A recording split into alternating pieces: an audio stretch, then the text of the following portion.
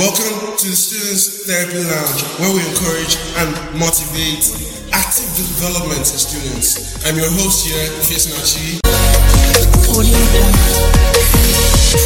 Students Therapy Lounge. So, what we're going to treat today is a topic I like to call the ashes of the phoenix. Yeah, the ashes of the phoenix. I'll start on this note. In Greek mythology, there are many powerful beings like the Minotaur, the Centaurs, Gorgons like Medusa, demigods like Hercules, and many more powerful beings. And I strongly believe the most powerful of these mythical beings is the phoenix.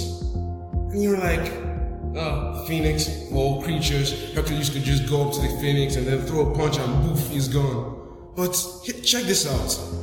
When any of these creatures die, they die, they're gone for good. But that's not the story for the phoenix. The phoenix after a while is burnt up into just nothing but ash. But it rises from the ash and becomes a greater, grander version of what it was before. Hence, the need for us to rise up, get up when we fall. At this point, you'll probably be like, the phoenix is just a myth. Well, here's a real life situation. Usain Bolt, the fastest man in the world, popularly known as the Jamaican Flash, while running the last race of his running career, fell in the process of running, and all the other racers overtook him. But he didn't stay down. Instead, he stood up and continued the race, even though he eventually took second. But hey, for someone that fell down and the racers overtook him, that's good enough. But here's another example. Thomas Edison. In the process of inventing the light bulb, he failed not once, not twice, but 999 times. When people mocked him because of how often he failed, he said, I didn't fail. No, I just found out 999 ways that the bulb can't work. Now this famous statement and his perseverance, confidence, belief, and dedication is the reason we use light bulbs today. In fact, his invention is the very symbol of a good idea. That's rich for a guy who failed 999 times, right? Alright, we all know the beautiful Tori Kelly, right? Personally, one of the best singers I've ever heard. But do you know that in the 9th edition of American Idol, she, at 16 years of age, well, before the world could hear her beautiful voice, contested and performed in that competition. And Simon Cowell, the Simon Cowell, the popular music competition judge, classified her voice as almost annoying. What? Probably like me, would be like, Tori Kelly, what? Annoying. How? Yeah, but Simon Cowell thought so, even when all the other 3 judges felt that she was good. She didn't make it after the round after that. But when she was asked after she came to the limelight about what Simon Cowell's statement did to her, she said that these comments pushed me to become a better version of myself. They broke me down and built a tougher skin.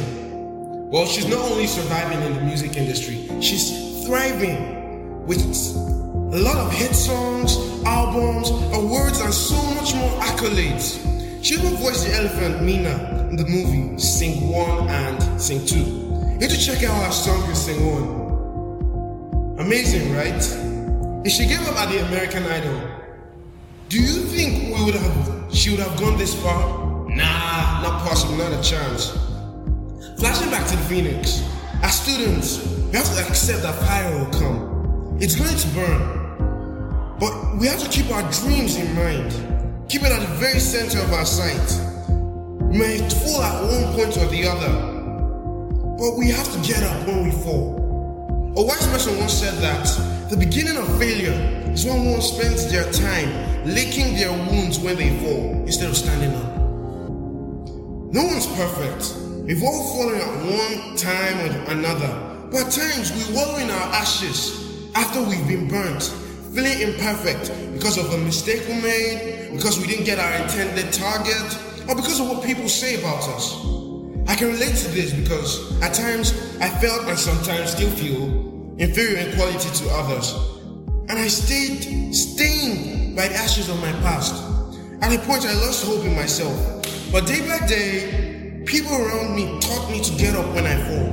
I felt that I'd never be flawless because of mistakes I made. So I was told to look at the sunshine in every cloud. They made me realize that I'd never be flawless without trying again or by giving up at first mistake.